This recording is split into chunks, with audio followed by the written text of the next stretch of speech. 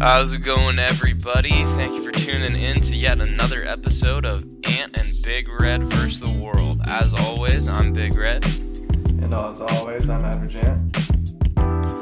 And today, we got a pretty fun little show for you. I'm excited about it. We're going to get into a little bit about Seahawks linebacker Mychal Kendricks and the insider trading saga that he's been battling legally and I guess athletically, because it's keeping him off the football field. So we're going to get into that. They finally handed down his suspension, so we can talk how we feel about that. From there, Ant and I are going to go a little bit in depth into the trade deadline, some of the bigger moves, how the contenders are stacking up, and how their trades are going to shape the rest of the season. And then finally, we wrap it up with a little fun piece on the new 2019 NBA alternate city uniforms. There's only a few released, so far, but we're going to talk about them, and you're going to enjoy it. And so, without further ado, we'll jump right into Mychal Kendricks. So if you've been following the situation, you know that in about 4 years ago, Mychal Kendricks participated in insider trading that netted about $1.2 million illegally through information gained by working with a banker at Goldman Sachs, who reportedly was an old friend of Mychal Kendricks, and he had a Harvard background, and so Kendricks just trusted him, I guess. But one way or another, Mychal Kendricks finally pled guilty to insider trading. Once his official statement came out, the linebacker who'd spent his first 6 years of his career with Philadelphia was cut by the Browns, and then mostly due to the Seahawks' need for linebacker help with early injuries to Bobby Wagner and KJ Wright, the Seahawks signed him, and he played a couple games for us before the NFL suspended him indefinitely. Obviously for pleading guilty to insider trading. He faces up to a maximum of 25 years in prison. And he came out with a statement, an apology,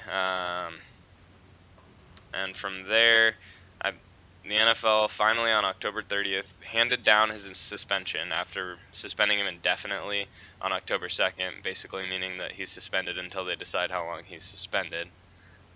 They gave him an 8-game suspension just the other day. And so, I mean, from here, I just kind of want to know, 8-game suspension for insider trading for a guy that pleaded guilty, apologized, is fully cooperating, has already said he intends to give back all the money, repay the community. 8 games, Ant, what do you think on that? I don't know, I guess I'm just going to add a little bit more background to it a little bit. So, like you said, it happened 4 years ago.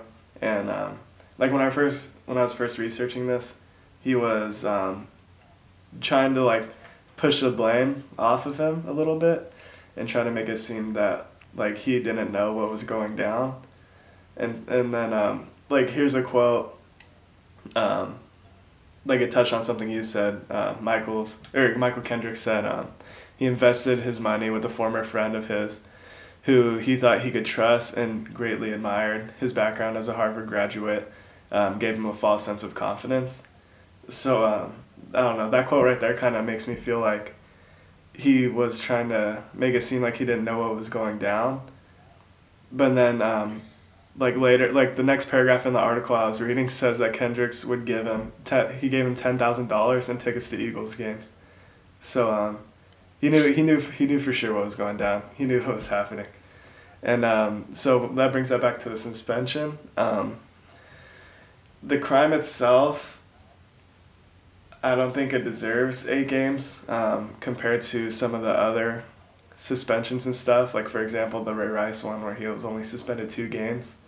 But, I mean, obviously, he was blacklisted, but he was only suspended 2 games. They saw the video before anyone else did, and they suspended him 2 games. They were like, you punched your wife in an elevator. 2 games. And everybody sees it, and then it's like, ridiculous. God, what a joke. But like I think the 8 games is just simply because it's a federal crime, and he hurt a lot more people. He turned $80,000 into 1.2 million. So he was and he was it was I feel like it was more malicious than something like that. Like obviously not trying to downplay domestic violence or anything because that's obviously bad. But like he went into this with the intention of pretty much scamming people, I guess I'd say. So that's why I think the 8 games is just because it's a federal crime and all that, and he's still facing up to 25 years in prison. So Yeah, so I mean, I get where you're coming from. I really do. The quote you pulled was, I think it was from his apology statement, wasn't it? the article didn't say when what it was from. It just said. Well, he says something similar along those lines in his apology statement. So on the 29th of August, he's put out that statement,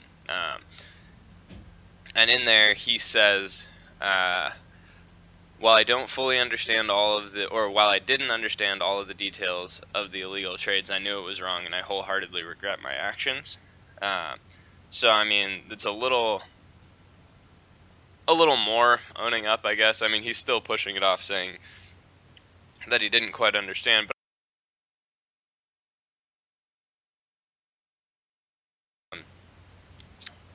but obviously he knew it was illegal and he shouldn't have been doing it, but he did. And so I get where you're coming from. It is a felony. He's still yet to be sentenced. The sentencing hearing is in January. And so he still does face up to 25 years in prison. I really don't think that he's going to get anywhere close to that. I mean, all the news and headlines all still say, Michael Kendrick's facing up to 25 years in prison. I mean, no, he's not facing up to 25 years in prison. He's fully cooperating. Yeah, if he goes to jail at all or prison at all, what I read is it'll most likely be for like 8 to 12 months. If he even goes to prison, it'll be like 8 to 12 months. Yep, and I honestly, my prediction would be that he's not going to go to prison. But just even sentencing aside, and the NFL is just so ambiguous in the way that it applies suspensions. This is one of the longest suspensions that they've handed out, besides Josh Gordon smoking pot for the second time, and of course, we already mentioned it, the Ray Rice video going viral. And so most of the other suspensions are 6 games. A lot of the domestic violence suspensions are 6 games. Your first PED suspension is 4 games. Now, obviously, the NFL has a bigger platform here because they can use an actual criminal conviction or guilty plea to back their suspensions, whereas in like the Ezekiel Elliott suspension of 6 games, where he was accused by he was accused by a lot of different women of either domestic violence or sexual harassment. And while I'm not going to speak to any of it. I don't care right now to talk about Ezekiel Elliott and his history. But what the point is, he wasn't even convicted of any of these things and got a 6-game suspension because the NFL wanted to make a statement on domestic violence and sexual harassment that they were. I mean, this was coming fresh off of the one girl releasing her book in which she talked about Peyton Manning putting his nuts on her forehead in college. So I mean, the NFL's reeling. And so they're... Yeah, and I mean, to backtrack a little bit, if they really wanted to make a statement, they would have suspended Ray Rice at least more than 2 games for that incident. Exactly, and like that's the thing is like, they're trying to make a statement because they've just been burned so bad. To see a video like that, punching your wife or whatever, I don't think they were married at the time, but punching your significant other in the elevator, and the National Football League sees this video and is like, yeah, 2 games. Yeah, that's nobody's going to see this video, but it's the fact that it's public, the fact that it's viral. Everyone's seeing it and can make a judgment on it. And so because of that, the NFL feels like they have to step up and do something about it. And so Michael Kendricks pleads guilty to insider trading, a felony, and the Browns immediately cut him. The NFL is probably immediately thinking like, sweet, we don't have to worry about this. He got cut. Nobody's going to sign him. Oops, the Seahawks signed him. He plays a couple games. Now the NFL is like, all right, we don't know exactly what to do, but you're suspended. And we'll tell you when we feel like it. So, I mean, first of all, I'm surprised that the suspension came like this soon. I assumed that they were just going to wait it out until his trial. So I guess in that respect, I'm happy with it. I'm a little more okay with it because it's going to be retroactive, and this 8-game suspension will put him back December 10th against the Vikings. But I mean, overall to me, I guess I've translated this into less about is his suspension fair or not, which I don't think it is. I think it should be 6 games. But my more underlying theme, I guess, is the NFL is just so ambiguous in the way that they give out suspensions. They really have no standard. It's like they kind of just see how it goes and see how the public reacts. And if the public likes the suspensions they've handed out, then they repeat them. If the public reacts really negatively and it's something like too soft as a suspension for a crime, then the NFL gets major backlash. And so it's tough. I guess just kind of the way I'm seeing it is like the NFL suspension policies are being dictated by public opinion. Kind of thoughts there? Yeah, I mean, I definitely see that. I feel that way too. NFL and their suspensions is ridiculous. Like, I guess I feel like this crime and stuff, like the 8-game suspension just on this topic alone, just focusing on Michael Kendricks, like, yeah, it deserves 8 games. Like leaving out all the other stuff, you know what I'm saying? Yeah. Because clearly, like, almost 90% of all the other suspensions in the NFL should have been at least a few more games. But yeah, when it comes down to this, 8 games sounds right for me. Federal crime.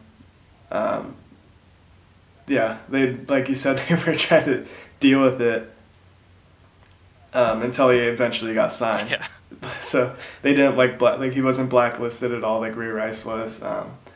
He got signed, and then they decided to deal with it, and then yeah, the public reaction is pretty much is what they're basing their suspensions off of, like you said. Yeah, and so if I'm sitting here objectively, an 8-game suspension for a federal crime where he faces up to 25 years in prison, he's already admitted to it. If I'm looking completely objectively, and I haven't seen these 2-game suspensions for Ray Rice hitting his significant other, Ezekiel Elliott being accused of sexual harassment, 6 games. If I hadn't seen these other ones for these domestic violence and sexual harassment cases, I would probably be like, yeah, all right. I mean, 8 games, like, yeah, you committed a felony. That should be your suspension. Looking now, I'd probably be totally okay with it. I'd be like, yep, 8 games, whatever, it is what it is. At least it's retroactive. He's going to be back the 10th against the Vikings. But I can't look past all these other suspensions. And so, like I said, it's kind of less about Michael Kendrick specifically and his case deserving more mercy and more about just how inconsistent the NFL is and just like the complete lack of understanding of how they should give out suspensions. I mean, you can listen. Yeah, and I mean, at the end of the day, anybody who knows anything about the NFL can agree that Roger Goodell and the way he and the NFL handles suspensions is a joke. So 100%. I mean, we talked about Roger Goodell doing some good things earlier in this year, but I don't know what it's going to take. A good smack behind the head for him to figure it out. I guess it's a learning process. I guess that's all we can really hope for is that Roger is learning, and now he's going to give bigger suspensions to people that deserve it. So maybe Michael Kendricks is a changing of the guard in that regard almost. in that the NFL is going to start cracking down on everything more seriously. Yeah, that's about all I got for Michael Kendricks. Yeah, I mean it's ridiculous the way suspensions are handed down in the NFL these days. Yeah, and I mean it's the toughest part about it is it almost seems like the NFL would rather just avoid the spotlight. They have so much stuff going on with like head injuries and the danger of the sport and domestic violence following it around. So I mean it's almost like rather than just hand out tough suspensions and show that they're firm on these policies, it almost seems more like the NFL would rather just kind of be like, God, I hope nobody notices that. Jeez. Yikes. That would suck to handle. And then it happens and they have to handle it and they're woefully unprepared. Yeah, well, I guess from one NFL topic to another, the trade deadline recently passed this week. It was pretty eventful. Usually the NFL isn't really big on trades, especially at the trade deadline. That's more of a MLB and NBA thing. But last year was an exception, and this year was an exception as well, with a lot of teams getting in on some trade action. So I guess I'll let you take it from here. Yeah, you're right. I mean, typically the NFL isn't huge on trades. It's oftentimes a lot harder to integrate a player mid-season into your football scheme, whether it's defensively or offensively, than it is to add him to your roster on the baseball diamond or on the court. But yeah, it was a lot of exciting trades. I'll just kind of gloss over the big ones and we'll get into them individually. This one's a little earlier before the trade deadline, but I still feel like Amari Cooper to the Cowboys is worth talking about. Golden Tate to the Eagles, that was a big one. Demaryius Thomas to the Texans, a lot of money being exchanged in that one. And then Dante Fowler to the Rams, adding to their stacked defensive line. And then the Saints, the 6-1 Saints, picking up Eli Apple. So from there, I'll just jump right into the first trade. Amari Cooper to the Cowboys. I mean, we kind of talked about it a little bit in the last week or two when we were on our Raiders kick. The Raiders were in sell mode, and I guess we kind of talked about this last week about how they're in full tank mode, fire sale. Gruden traded Amari Cooper, like he's given up, blah, blah, blah. I don't know about you, Ant, but John Gruden looks like a genius right now. Getting a first-round pick for Amari Cooper. Well, I know he's got a little more time on his contract than some of the other guys, and obviously there's differences. He's still a potentially young budding star. But a first-round pick, no other receiver that got traded got a second-round pick. Golden Tate's been one of the most consistent receivers in the league for like 4 years, and he got a third-round pick. They traded a third-round pick for him. So, I mean, Jerry Jones looks like a buffoon for giving up a first-round pick for Amari Cooper, who has a lot of talent, but is also third in the league in drops since 2015, and has a tendency to just kind of disappear at times. So don't get me wrong, I think Amari Cooper has plenty of potential, but I gotta say the Raiders are big winners in this trade. Yeah, for sure. I'd agree with that. Raiders are definitely on my winners list from this trade. Getting a first-round pick for a guy that isn't going to be a part of their future more than likely is a huge plus. I know I've been hard on John Gruden and stuff, but yeah, at the end of the day, it looks like he's doing very good in the first stage of the tank, getting all those picks and stuff. So I'll applaud him on that. Cowboys obviously on my losers list for the trade deadline. Jerry Jones got swindled pretty much. I wonder how that went down. John Gruden must have had a gun to his head and say, give me a first-round pick or else you're not getting Amari Cooper. And touching on the Raiders a little bit, they're also on my losers list because, I mean, after last week when we were talking about the Raiders dumpster fire and stuff and the Derek Carr for 2 first-round picks, trade was discussed. Since then, I've been thinking about it a little more, and I was leaning more and more towards the trade Derek Carr for if we could get 2 first-round picks. And then the Thursday night game happened against the 49ers. So obviously, I'm not like that. Didn't change my whole thought process of trading him, but I'm definitely leaning more towards trading him if we could get 2 first-round picks. And the Raiders not pulling the trigger on that makes them a loser in some sort because his stock's only going to go down from here, especially after how he played Thursday. Yeah. So they should. I feel like they should have pulled the trigger and gotten a few more picks, but I can't agree more on that.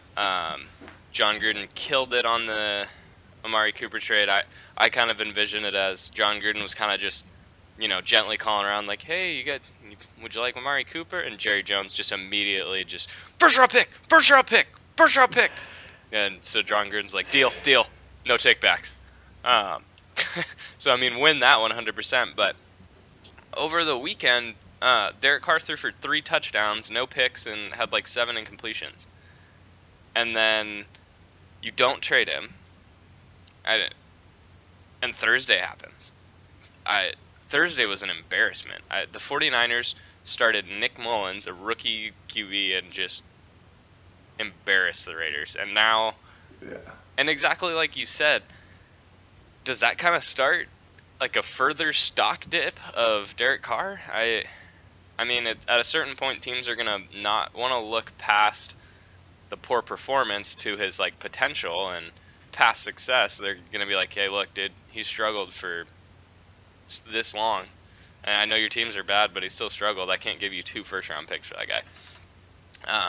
And now, while 2 first-round picks is an excellent deal, if Derek Carr's not the quarterback of their future, it honestly just disappoints me that they didn't move him. Like, go all in. You kept Bruce Irvin too, and they kept a few other veterans that just, it's like Gruden likes veterans, but when you're tanking, you don't need them because you're tanking. Yeah, I mean, Gruden likes Derek Carr a lot too, but like you said, pull the trigger, dude. We're not at this point. I don't think we're gonna get anything more than 2 first-round picks. Maybe a first-round pick and a couple of later picks, maybe. Yeah. But at the end of the day, Derek Carr, he's gonna be as inconsistent as always. I feel like, at least for the rest of this season. So that'll hurt his stock, and we'll just end up taking less from him, even if we ever end up trading him. Yeah. I mean, if he's their guy, I guess they can invest in him. But Raiders aced the Amari Cooper trade. Overall, kind of a so-so deadline though, since they didn't really give up. They didn't. I don't think they acquired all the assets that they could have. Yeah. And so from there, we will move into, I guess, all the bargain bin wide receiver trades, since Amari Cooper was the cream of the crop. Golden Tate going to the Eagles for a 3rd-round pick. Golden Tate's happy to be joining a team that wants him in Philly. Carson Wentz tweeted out how excited he was that Golden Tate was going to be joining the squad. So, yeah, the Lions get a 3rd-round pick for an impending free agent, and the Eagles get a boost to their passing game. That its leading receiver is currently Nelson Aguilar with 372 yards on 41 catches. It's about 9 yards per catch. That is bad. Very bad.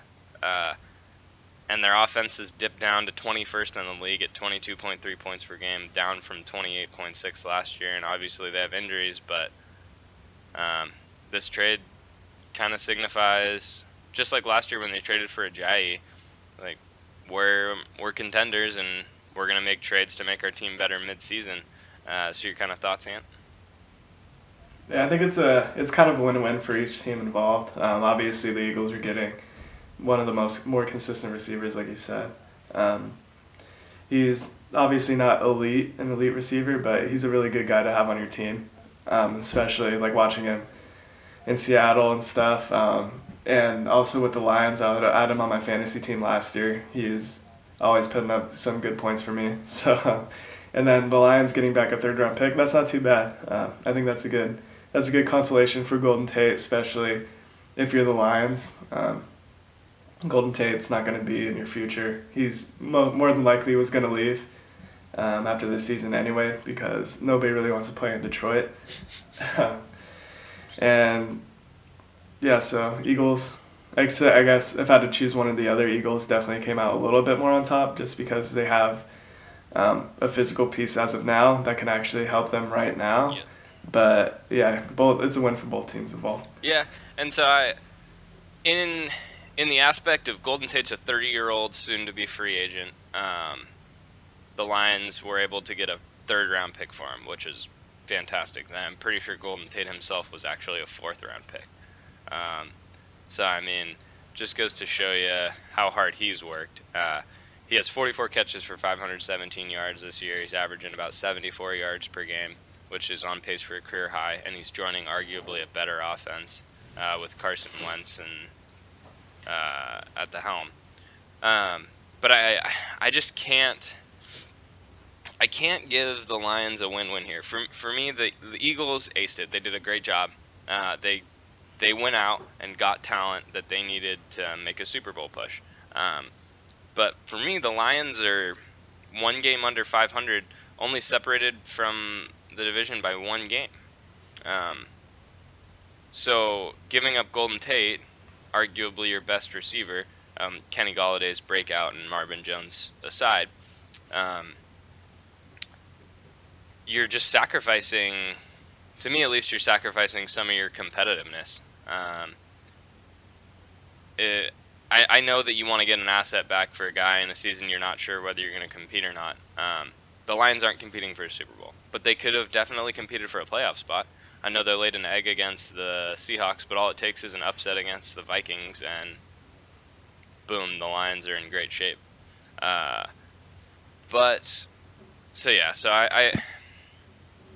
It's a wash for me for the Lions, just because they definitely win in the aspect of getting a draft pick back for a guy that's, like you said, probably going to walk or could get like a larger veteran's contract. So that's a win, but giving up on the postseason, or I guess downgrading before your postseason run in Matt Patricia's first season as head coach, I don't like that look. Yeah, I see where you're coming from in that aspect. But I mean, at the end of the day, the Lions are the Lions. Yeah. they were probably going to find a way to, even if they were still in playoff contention by the end of the season, find a way to mess that up. So, I guess from one wide receiver trade to another, Demaryius Thomas to the Texans. I think that's easily a huge dub for the Texans. They're beefing up their receiving core, led by DeAndre Hopkins, who is balling out. Now that adds a little bit, like, teams before can focus solely on DeAndre Hopkins, but now they really can't because you got Demaryius Thomas too. I mean, it's going to help DeAndre Hopkins and it's going to help Deshaun Watson. Deshaun Watson's going to have another really good target to throw to, and just beefing up the Texans' offense, and they really didn't give up too much either, so that's an easy dub for them. Yeah, I agree. I would say that the Broncos come out a little better in the trade. So Demaryius Thomas is 30 years old. He's past his prime, but I don't think by any means he's past being a productive receiver. He's got 36 catches for 402 yards this year, which is about 11.2 yards per catch, which isn't great, but it's not bad, especially not bad for a 30-year-old receiver. Now, he's 6'3", he's 6'3", like 200-something pounds. Demaryius Thomas is a big guy. He's going to be another big target. Now, I can't quite say he has as good a hands as DeAndre Hopkins because a similar list that Amari Cooper on, Demaryius Thomas is also on that list. He's second in the drops in the league since 2015. And so I 100% agree with you in the fact that the Texans are getting back a playmaker. Will Fuller, the neck-breaking speed over the top, tore his ACL in the Texans' last game. They needed to do something. And they bring in Demaryius Thomas, who's got the pedigree, he's got the name. The tough thing that they're bringing over with him is his $14 million annual contract. So, I mean, that kind of restricts him for next year in terms of cap space. But that doesn't matter because the Texans have crawled their way back to a winning record. I think they're either tied or on top of their division now. They're hot. You lose a great receiver. You pick up a good receiver. that potentially with Deshaun Watson could be great again. I mean, Demaryius Thomas hasn't had an excellent season since Peyton Manning's been gone, but I mean, more of that is because the Denver Broncos and John Elway are just playing quarterback darts and just kind of throwing at whoever might step onto the field. So, yeah, I love that the Broncos were able to ditch that $14 million next year. It saves them about $4 million in cap this year and $14 million next year for a team that's probably going to start a rebuild pretty soon here, as the Case Keenum experiment is not exactly working out. Yeah, to get any kind of assets for a dude that's costing you $14 million on the decline, that's a win for me. But the Texans needed it, so this is one of those situations where I'd say it's a win-win for me. Yeah, for sure. I could agree on that. Moving over to the defensive side of the ball, I guess. A winner I have is the Redskins with acquiring Clinton Dix. Okay. So we could LOL at that. Yeah, Clinton Dix is now a Redskin. The Packers got a 4th round pick, I think, which is, I mean, it's not a lot for a solid playmaking safety that hasn't missed a game since 2014. But the Packers have a lot of young secondary depth, I guess, and so they were willing to part with him as they didn't want to re-sign him. So yeah, I mean, it's a win for the Redskins. It's kind of confusing for me again for the Packers again. I mean, the Packers are the Packers. You have Aaron Rodgers. You're always going to compete. You almost just beat the Rams. Clinton Dix has been your starting safety for like 5 years. You picked off Russell Wilson like 1,000,000 times in that one NFC Championship game, and you just, I don't know, you ditch him after a start to the year that hasn't been great. I know they feared he was going to leave anyway, but I don't know. It's just another one of those trades that's kind of like, oh, I didn't expect that to happen. But props to the Redskins for upgrading. Yeah, the Redskins are like one of the low-key teams too in terms of contending and stuff. Yeah, so they're like 5-2. Beefing up their defense a little bit is really good. Yeah. Yeah, like you said, they're 5-2, but no one really knows. Yeah, exactly. Like they're everybody assumes that the Eagles are leading that division and whatever, but the Redskins are low-key, dude. So Redskins upgrading, like you said, it's kind of confusing on the Packers side. Like, yeah, they did get a decent pick back for him, but would you rather have a safety that can hold down your defense for a year that you may be able to make some sort of run because you have Aaron Rodgers? Yeah.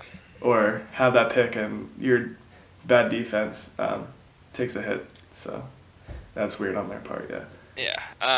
Yeah. Props to the ancient Adrian Peterson-led Redskins, though. 5-2, nobody's talking about them. They just got better on defense. The Packers took a step back. We'll see if they can still compete. They got a tough slate coming up, playing the Patriots this week. Staying on the defensive side of the football, we will go to one undefeated team that just acquired yet another former first-round pick to their defensive line. The Rams traded with the Jacksonville Jaguars.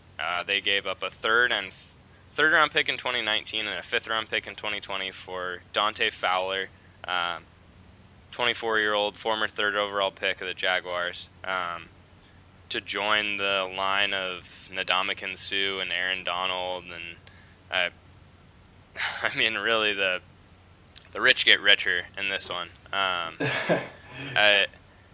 It's unfortunate as a Seahawks fan, so I mean, I'm talking about this with a heavy heart, but purely objectively, I gotta say, great job by the Jaguars to get 2 picks for a guy that was kind of walking the line of bust label. He's had some off-field issues, been arrested. He's out of suspension. There's another suspension. Dante Fowler suspended 1 game for getting arrested off the field. I think it was something minor, obviously, but yeah. So the Rams bring in another big personality and a lot of potential. Just gonna see how it fits. But the Jags getting a lot back for a guy they didn't want to re-sign. That's a big win for me. Yeah, it's a win for the Jacks for sure. And I guess I don't know if I would say low key win for the Rams because it's not necessarily low key because they're the best team in football, undefeated defense, top notch. They just added another really good piece to that defense. I think they've done a really good job with Ndamukong Suh and really like calming him down, I guess, because he was a guy similar to Fowler's, where he did have like that big name in a negative way. Yep. But since he's been on the Rams this season, and I guess like a season or two with the Dolphins, I haven't really heard much about him, and that's really good. That speaks to the Rams' culture. Like their culture, low key, has come around very quickly since they ditched Jeff Fisher. They were a laughing stock of the league for a while with Jeff Fisher. You could always count on them to go like 6-10 or 7-9, but since they ditched him, their culture has done a 180. They're all about winning, even though they haven't won anything recently. They definitely have a top-notch pedigree culture, similar, I guess, somewhat similar to the Patriots. Culture-wise, obviously they haven't won anything yet, but they definitely have that championship culture, and I think that will be a good influence. So. Yeah, I mean it's a lot easier to behave when your team's the first seed in your conference. Ndamukong Suh, I think, is probably just matured a little bit as he's in the latter part of his career. But I mean, when you walk, I mean, he was on a tumultuous Dolphins team, and you didn't hear a lot about that. So I mean, it's to come into an organization like you said that has this pedigree, and Sean McVay is just trying to preach to these guys what a championship team is, what a championship mindset is. And I mean, the big personalities are blending together. Marcus Peters, Aqib Talib, Ndamukong Suh. These are all guys that have had off-field issues or definitely know how to talk on the field. So adding Dante Fowler, it's a calculated risk. I think it's a risk for the Rams because they are giving up a third and fifth round. I mean, they're giving up assets for the future, so that's obviously always a risk. But it's not that big of a risk. They're third round picks and a fifth round pick, and it has the potential to elevate their defense to Super Bowl caliber. All the contenders beef up. We already saw it. The Eagles, the Texans, the Redskins, the Saints. The Saints made a trade we'll talk about in a second here. But so, and for the Rams to upgrade at all, rich get richer or not, to upgrade your D-line, you always need more pass rush. So it's a risk for the Rams, but not a very big one, and the reward is very high because if Dante Fowler can get anywhere near the athleticism or potential that he showed that made him the third overall pick, the Rams' scary defense got even scarier. Yeah, and moving from one risky move to another, the Saints. I kind of have them on my losers list, but it's questionable because they got Eli Apple. Everybody knows the bad apple. He's been locker room cancer his whole career so far. But why it's questionable for me is because they didn't really give up much for him. So it's kind of like they're playing with house money, I guess. If he doesn't work out, they could always just release him or, just don't play him or something like that. So they're taking a risk, but it's a low risk type of deal. So that's pretty much all I have on the Saints. Yeah, I'll just say something quick on it. I mean, I think it is risky. Yeah, it's just a fourth round pick, but it's risky because the Saints don't have a ton of draft picks and draft assets as it is right now. And so, I mean, if Eli Apple doesn't show up and ball out and take that defense to the next level, which they need it to, yes, they're 6-1. Their wins aren't super well, I shouldn't say all of them. Some of their wins aren't super convincing. Yeah. They lost to the Bucs on opening night, so that defense can get shredded. So, I mean, if Eli Apple can, I don't know, maybe take some of the Sean Payton culture and embrace it, and he fits into that defense, great. They've upgraded, fourth-round pick, who cares? But if not, If Eli Apple stays kind of the bad apple that you mentioned, the Saints will come out losers in this trade deadline just because they won't have upgraded. They'll be 6-1. They'll be the closest team to the Rams in terms of having a chance in the NFC. But if Eli Apple's a bust, it doesn't matter because the Rams got better and they didn't. And even if the Rams trade busts, it doesn't matter. The Rams could have done nothing. They're already best defense in the league. The Rams could have done nothing and been totally fine. So it's a risky pick, or bit of a risky trade here for the Saints, I think, in my opinion. Definitely got the upside, but we'll just have to see how it pans out. Yeah, it does have upside. I don't think it's as big of a risk as you, but it is somewhat of a risk at least. Moving on, I guess, to my last loser is Le'Veon Bell. Didn't get traded, nothing. He's still just sitting at home on the couch, losing millions of dollars every week. So that's an L for sure. Yeah, 100%. And I mean, the situation's just getting increasingly more confusing. And he was supposed to report on the Week 8 bye. It doesn't. I don't even know if he's going to show up. Quite frankly, Week 10 is the last chance he has to show up and be paid. Basically, if he doesn't show up before Week 10, his contract can get forfeited into the next year. I think the Steelers would decline it. I think that if Le'Veon Bell let it get to that, they're done with Le'Veon Bell. James Conner's playing well. But yeah, didn't get traded. Nobody really knows what's going on. He's not communicating much. They're not trying to work out any kind of contract at all. Le'Veon Bell, even if he shows up at Week 10, the Steelers will use a 2-week exception, or they'll use the 2-week exemption before they have to pay him, and before he plays. And so it's, all bad on the Le'Veon Bell front. I mean, what? And even at this point, if he does come back, is he even going to play? Like you said, James Conner's playing pretty good. So, I mean, if I'm the Steelers, who would I rather have? A guy that's been playing all season, is in great form, performing pretty well, or a guy that's, obviously he hasn't just been sitting on the couch this whole time, but a guy that has been home all season, hasn't played a down of football in almost the whole year. I'm definitely, if I'm the Steelers, I'm going with James Conner. So, I mean, sad to see Le'Veon Bell take this L, but, I mean, I guess it had to happen. Yeah, I mean, we talked about it earlier in the year. It's a solid stance, and running backs deserve to be paid more. Different positions deserve to be paid more. But this is a prime example of all the power that the NFL and the NFL owners have. Le'Veon Bell is, I'm sorry, but you're not going to get paid, and I don't know where you're going to end up in a few weeks because your contract's going to be forfeited, but the Steelers aren't taking you. They got James Conner. He's young. He's not complaining about money, and he's doing well. Le'Veon Bell is obviously talented and probably more talented than James Conner, but to reference my Seahawks team, they're all filled with young guys that have potential that are doing pretty well right now. So it's a lot easier to say this, but they have a lot of young guys with potential that are just quietly going about their business and working hard.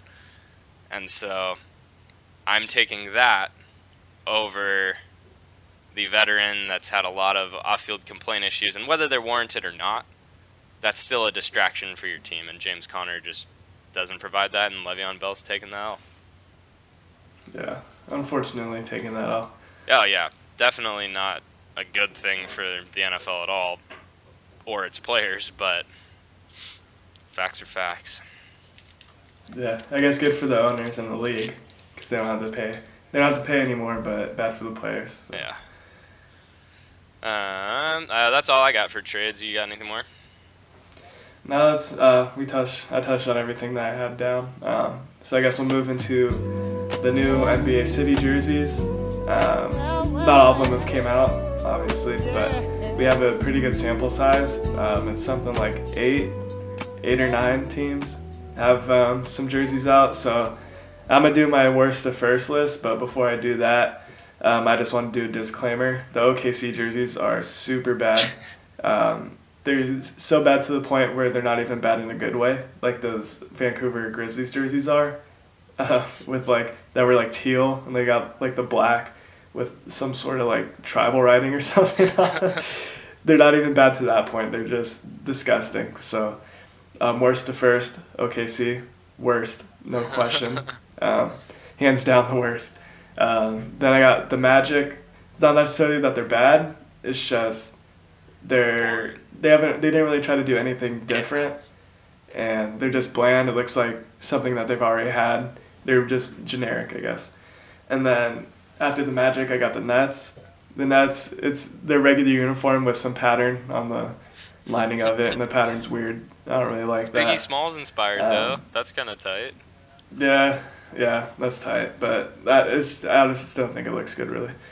Then I guess moving towards the ones that I like better, that I will actually don't hate. The Bulls, it's definitely interesting. It's weird. It reminds me a lot of CM Punk, for those who know who CM Punk is. So for that aspect, I like them. It definitely represents Chi-Town a lot, so those are cool. After the Bulls, I got the Hornets. The Hornets are kind of in the same boat as the Magic, but the colors really go well together, so that's why I got them higher up. They're pretty cool to look at. The color scheme, like I said, is pretty dope. After the Hornets, I got the Timberwolves. I didn't really know how to feel about these ones at first with the pink and stuff, but pink and black is always going to look good no matter what you do, so that's why I got them high up. And then my top two, this one was hard for me to decide, but number two, I got the Pistons with their Motor City ones. I think those ones are super dope. So tight. They're pretty plain, but they're plain in a good way. They represent Motor City, and like the car factories and whatnot. They embrace the city really well. And so I guess that brings me to the best, which is the Sixers. I like the Sixers one just because it's super different. It's something that I haven't really seen yet. It's like this cool kind of gray with that has like the stars around it in a circle. So I think that they're really cool just because it's like a color scheme that I haven't really seen before. So that's my list right there. Yeah, so I don't necessarily have a list, but I'll kind of touch on it. I must have been tired or something last night when I was looking at the OKC jerseys. I actually wrote them down on ones that I enjoy. Yeah, maybe drunk. Something, dude. I'm looking. Even before the show, I was like, I like the lettering though. No, I don't like the lettering at all. It's awful. And they're gonna blind you with like turquoise. So there's nothing good about this. Just the big X. We're done with OKC there. I like Detroit's a lot. Yeah. It's simple, but I mean you said it perfectly. Like it embodies Detroit. Just kind of like the hard-nosed nature of the franchise is just something simple, black, 2 lines. Motor City. I mean, it's Detroit. I like Detroit's a lot. You like the Bulls. I was not a fan of the Bulls. I mean, I get. I don't think they're terrible by any means. They're just not one of my favorites, I guess. So I won't say too much more about them. Yeah, not in the middle of the road. I said, why I like them, they remind me of CM Punk. It's Chicago. It reminds me a lot of Chicago and their flag and stuff. So I mean, that's exactly what they're trying to do. So these jerseys are supposed to embrace the franchise history and the city history. So that alone makes it a decent alternate. There's another couple that are out too that I don't think you mentioned, the Jazz and the Nuggets. Oh yeah, I forgot those. But I mean, they look. So the Jazz jerseys are those. They're the orange, yellow, and like the sunset jerseys, basically. Like orange, yellow, and red. The Jazz already have jerseys like that. Though they already have. Yeah, those were their city ones last year. Yeah. So I mean, I guess the Jazz were like their slogan for it was "Don't mess with perfection." So I mean, sticking with it. Yeah. I mean, I still like them. Yeah, I like them, but I mean, I can't love them because it's the same. And it's the same. Yeah, thing. And the Nuggets are in the pretty much the same boat with another edition of like the rainbow, with another edition of a rainbow uniform, which I really like about the Nuggets jerseys. Is like some of the Nuggets jerseys are some of the most creative in the league, in terms of colorways at least.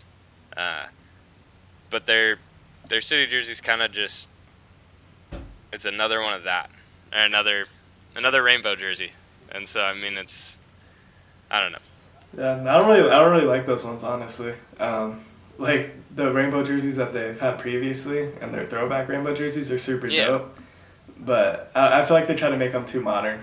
You know. I would agree with that 100%. Especially as I'm looking at this city jersey, and it's got like the white mountain background that's just kind of like a cutout into the rainbow, and then the city is kind of blocky, and I'm not a fan of the Nuggets.